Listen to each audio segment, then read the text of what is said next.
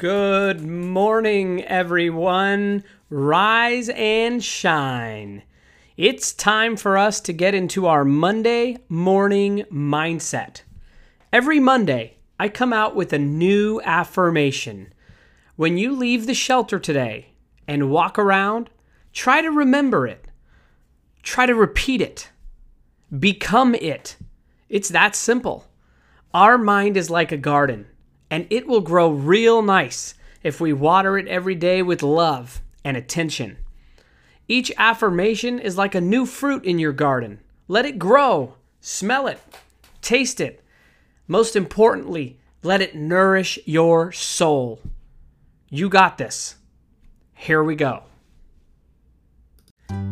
Something good will happen this week. Repeat to yourself, something good will happen this week. Maybe a new housing development is right around the corner, ready for your application. Maybe this is the week you decide to get sober.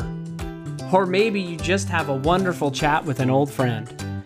But something good will happen this week.